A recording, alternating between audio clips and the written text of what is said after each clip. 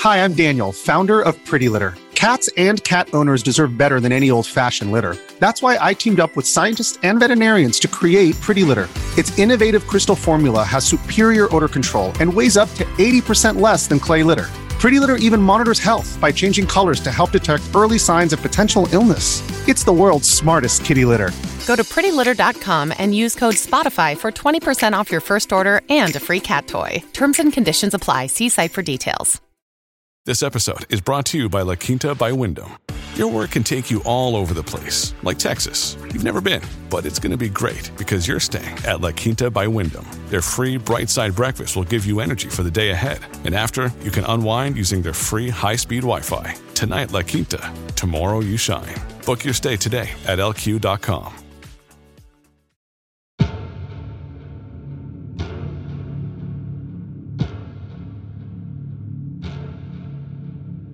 Every town has a dark side.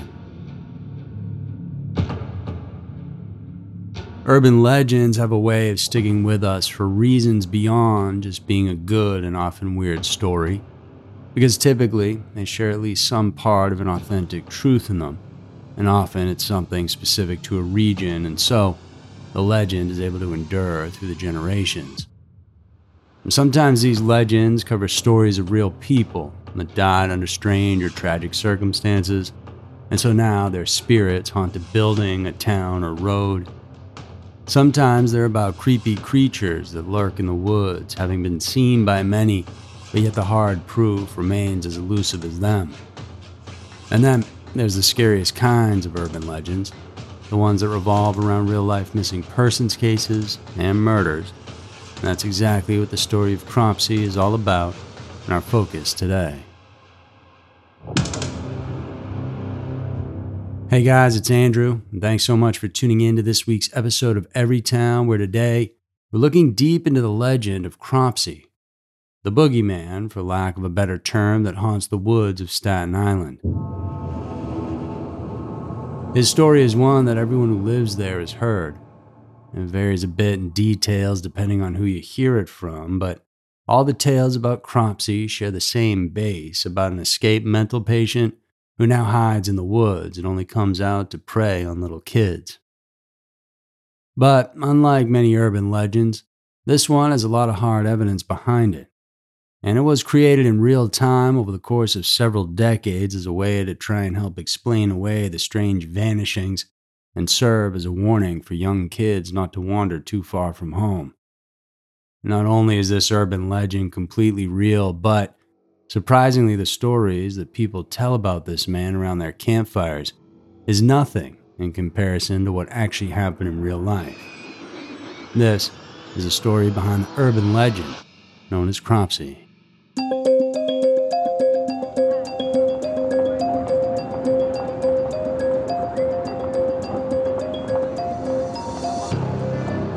The New York City metropolitan area has a population that's hovering around 8.5 million people. And those individuals live in one of the 5 boroughs: the Bronx, Queens, Manhattan, Brooklyn, and Staten Island. Each has its own identity, own unique neighborhoods and cityscapes. Staten Island is the southernmost borough, and part of what makes this place unique, other than being the hometown of Pete Davidson, is that right in the middle is a huge swath of woods, a nature preserve known as the Staten Island Greenbelt. It covers 2,800 acres, making it one of the largest natural areas within the 5 boroughs, and it essentially wraps around the city streets in a full circle, just like a belt, hence the name. Many houses and apartment buildings run along the edge of this wooded area, and so you could be on a densely populated street one moment and then just walk a few blocks over and you'll find yourself in the woods among a seemingly endless stretch of trees, swamplands, and open fields. And I bring this up because it's from this setting, where the forests abut city streets, and more importantly, the old Willowbrook School that the urban legend of Cropsey grew out of. And every single one of us, there's an instinct we have, and it's been put in place to help us survive. It's an evolution in biology that is as simple as it gets. That gut feeling warning us not to go out into the woods alone. And it makes a lot of sense because you can get lost out in the woods or injured from falling, and of course, there's wild animals out there too that can kill people. There's also the most dangerous animal of them all, other humans, possibly with bad intentions. So when looking out into that vast void, our brains tell us to stay put. Just stay near your home and your chances of survival increase exponentially. So stories can be found in every single culture covering this idea. The legend of Cropsey is no different. It's essentially parents, uncles, and older siblings passing down the story to not go into the forests of Staten Island because a boogeyman lives there. And if you're not careful, well, he might get you.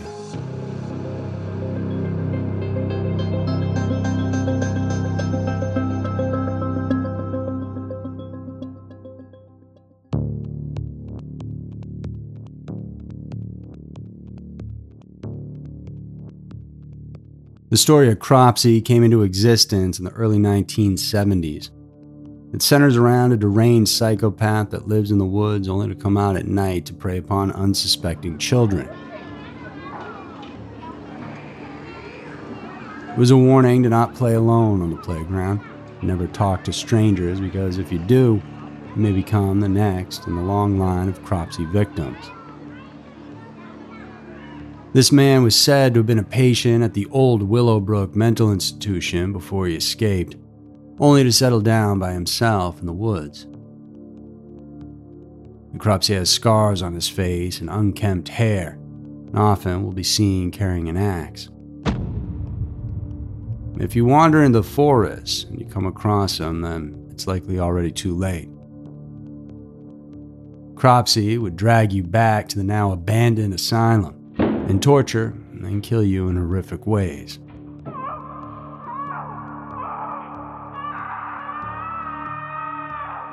In some versions, there's more of a refined story about a man named George Cropsey, whose own son was kidnapped, never to be seen again.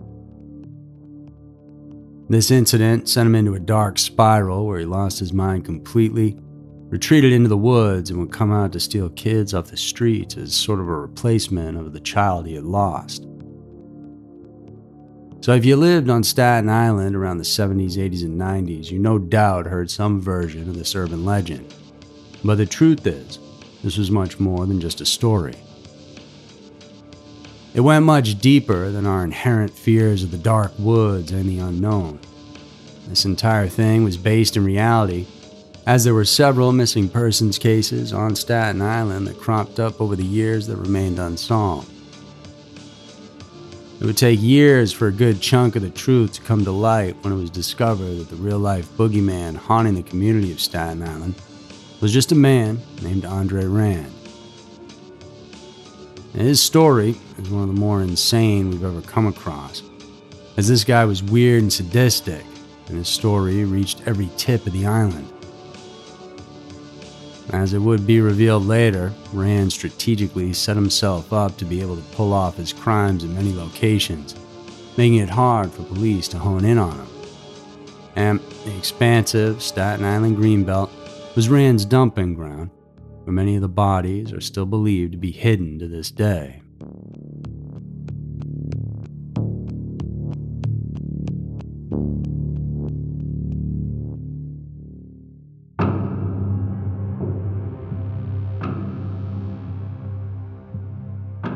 Born Frank Rostam Roshan on the island of Manhattan on March 11th of 1944. As a side note, he later changed his name, so don't get confused later on. Frank's father passed away when he was 14, and right after that, his mother was committed to the Pilgrim Psychiatric Center in Brentwood, New York, which is located in the middle of Long Island. And Frank and his sister would visit her when they could, but they also had to essentially grow up on their own and make ends meet as teenagers. While Frank's childhood clearly wasn't the best, he He wasn't abused or mistreated by his parents in the typical way you find with many criminals. Oftentimes, the darkest of madmen were formed that way, coming from backgrounds that would be devastating to any young, developing child. But Frank, it appears, was just broken. A bad egg, if you will, and from time to time in this world, that's just how they come out. There's no rhyme or reason behind it. By the time he reached his early 20s, between 1966 and 68, Frank got a job working as a custodian and orderly at the Willowbrook State School. This school catered to educating and taking care of children with intellectual disabilities. It was a large facility, and at the back of the school grounds you could find a portion of the Staten Island Greenbelt Forest.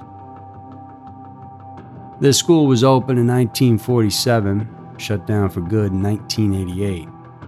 With regards to the Cropsey urban legend, in many retellings, this school was the setting for what they called in their stories the Willowbrook Mental Institute.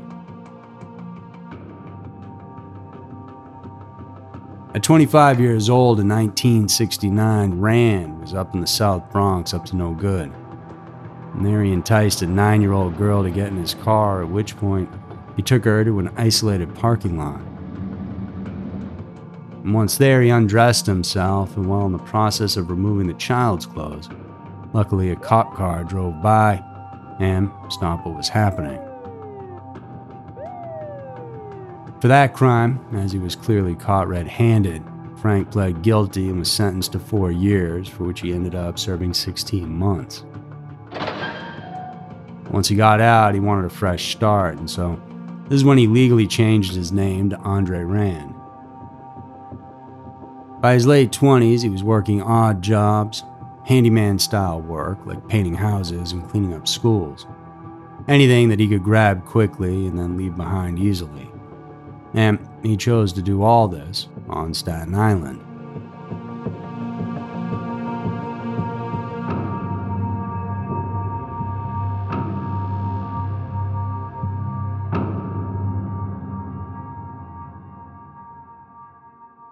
One of the first missing persons cases came in the summer of 1972.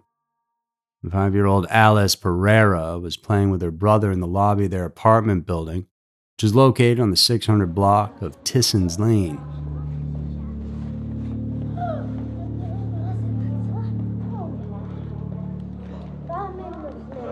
It was around 3:30 p.m. when the brother went upstairs real quick to grab something. When he came back down, his sister was just gone.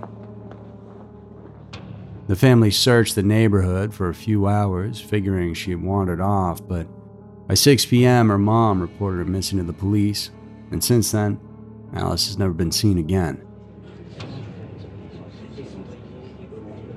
Authorities thought maybe it was the dad at first because he was divorced from the mom, but he was cleared as a suspect pretty quickly. There were no other suspects because there was never and still isn't any evidence pointing to anything happening. But interestingly, it would later be found out that our boy, Andre Rand, previously known as Frank, just so happened to be doing one of his paint jobs in the exterior of that exact apartment building during that summer. Another interesting tie in this story is that of 18-year-old Audrey Nirenberg, who lived in Brooklyn and was last seen on July 5th of 1977 after heading out to the store to grab a pack of smokes. Audrey suffered from a condition called hebephrenic schizophrenia, so she had been dealing with that all while growing up, spending brief stints in various hospitals and taking medications to control it. An interesting side effect of the disorder is that sometimes it can cause the sufferer to get disoriented and, as was the case with Audrey, repeat actions or tasks they had already done. So for example, a person with this condition may go to the store, and then as they're heading back home get disoriented, forget that they were going home, and head back to the store to repeat the task again. Well, the very night before she vanished, Audrey and her family had headed to the Jerry Lewis Theater on Staten Island to catch a movie. And that theater just so happened to be located adjacent to a campsite that Rand was known to visit fairly often. It's believed that if she had in fact retraced her steps, as she had done before, back to the theater, then it's possible she crossed paths with Rand, at which point he had his way with her. And Rand by this time was known around town as being a bit of a transient. Despite having a home, he would camp often at makeshift sites he had set up in and around the woods. In 1979, he was accused of having some unwanted relations with a 15-year-old girl, but charges were never pressed, so it was a he said, she said type of situation. So while there were rumblings about him and people may have kept their distance, he was viewed more as a town oddball. His aunt lived on the island, and like I mentioned, he worked odd jobs around there, so for better or for worse, he was a part of the community. But his main camping site that he had set up was one that nobody knew about for many years, and it was located out in the back of Willowbrook State School, somewhere in that expansive forest. It was as if he liked to keep his eye on the place ever since he had worked there all those years back. Had authorities known about his spot earlier, they probably could have caught him, but they didn't. And as a result, Rand literally got away with murder from several of them.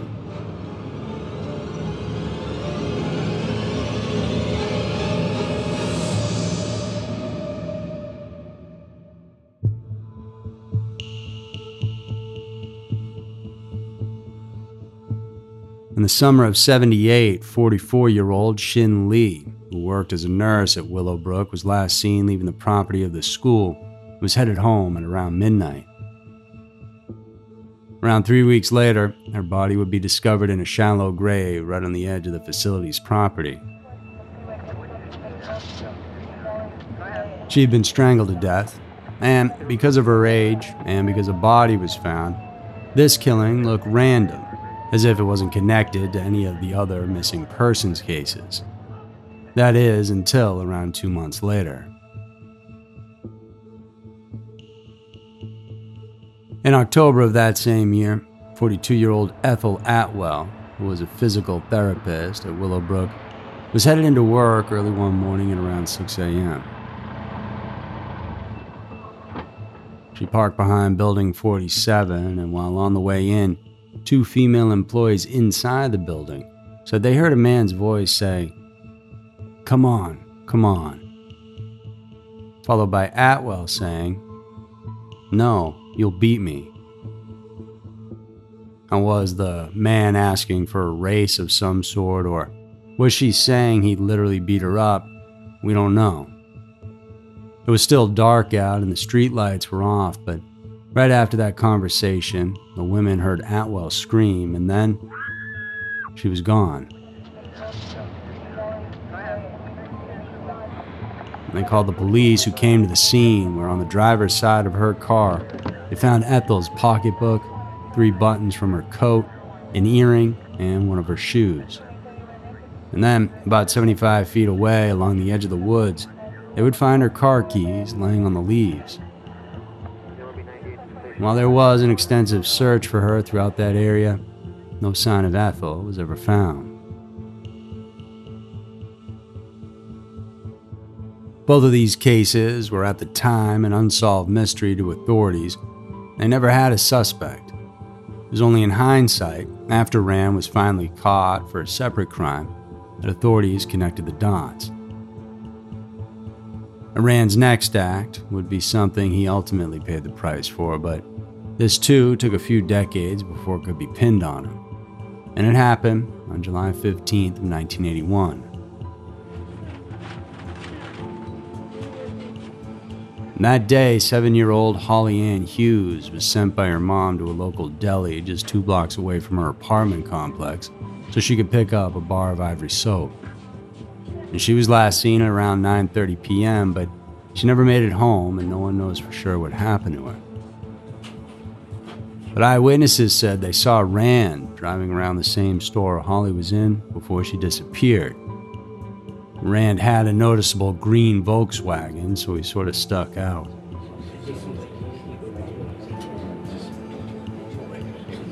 Police would go on to question him and search his car, but they found nothing inside that would lead them to believe that Holly had been inside it. Rand's aunt, you see, lived in the same building complex as Holly, and so that was his reasoning for being there, so he covered his bases. He also said that he had played hide and seek with Holly earlier in the day, but that he had no idea what happened to her or why she vanished.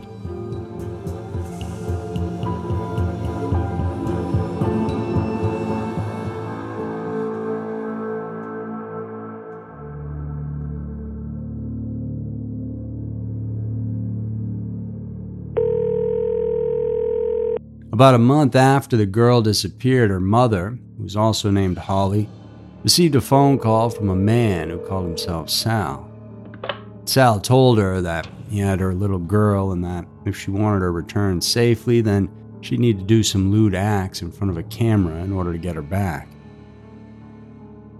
Sal and Holly set a date to meet up at Penn Station. She brought with her 2 detectives, but Sal, of course, was a no-show. But when Holly was given an audio recording of Rand's voice for comparison, she said that was definitely the same man that had called her, but again, this was not enough evidence at the time for police to arrest him. Around this time, another layer was being added to the urban legend of Cropsey. Around the U.S. was a wave of people being concerned about Satanism entering the fabric of our culture. And Cropsey, it was said, may be into that too, using children for sacrificial purposes. Also, underneath the expansive plot of land that the Willowbrook School sat on were a series of tunnels that some said Cropsey would use to pass around his victims to other homeless and mentally ill individuals living there. About a year and a half after Holly disappeared, Rand then did something very strange. He got his hands on a school bus and pulled up to a local YMCA where he picked up a random group of 11 kids. He fed them a meal and then drove them to Newark Airport. He was caught there, and while none of the kids were harmed, you have to wonder what his whole plan really was. He never told anyone, but for this crime, he would serve 10 months in jail. And then, just 12 days after he got out, 11-year-old Tia Jackson, who was living with her mom and 3 siblings at the Mariners Harbor Motel because their house had caught fire, headed out to the Crown Supermarket to run an errand. It was at around 1:30 that afternoon, and Tia mother was taking a nap when a neighbor gave her some money and sent her to pick up some chicken wings. When her mom woke up around 4 p.m. and there was no sign of her daughter, she called the police, but the little girl was never heard from again. And wouldn't you know it, Rand, at one of his campsites, set up at the Baron Hirsch Cemetery, which was less than a mile from the Mariners Harbor Motel. Rand went on to be interrogated for this, but ultimately, no charges were filed.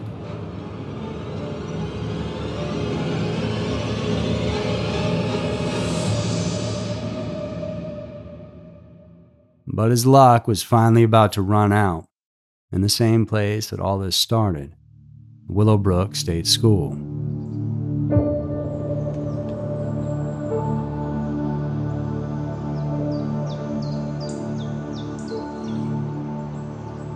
Rand seemed to like those summer months.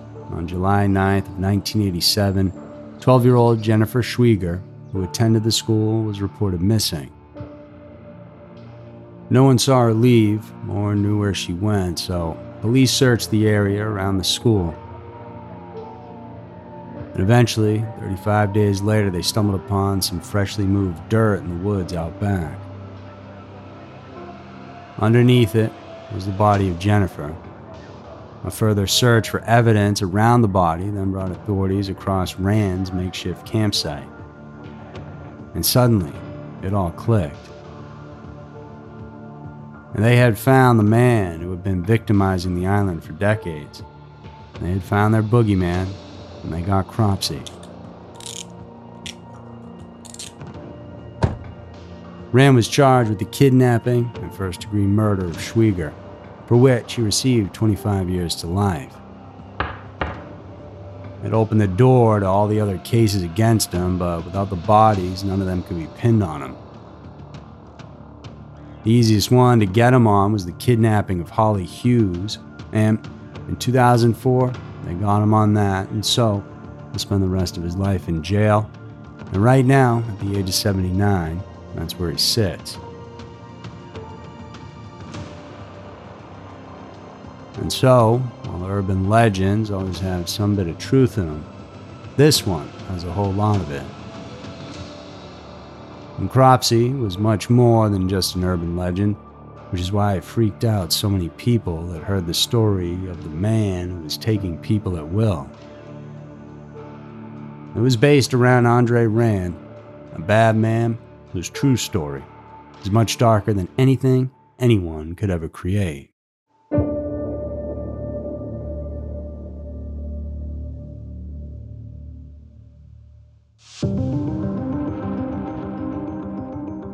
So that's it for this week's episode of Every Town. I hope you guys enjoyed it. Go check out this episode in video form over on our YouTube channel called Scary Mysteries. And for more podcasts from us, check out the Scary Mysteries podcast. Thanks for tuning in today.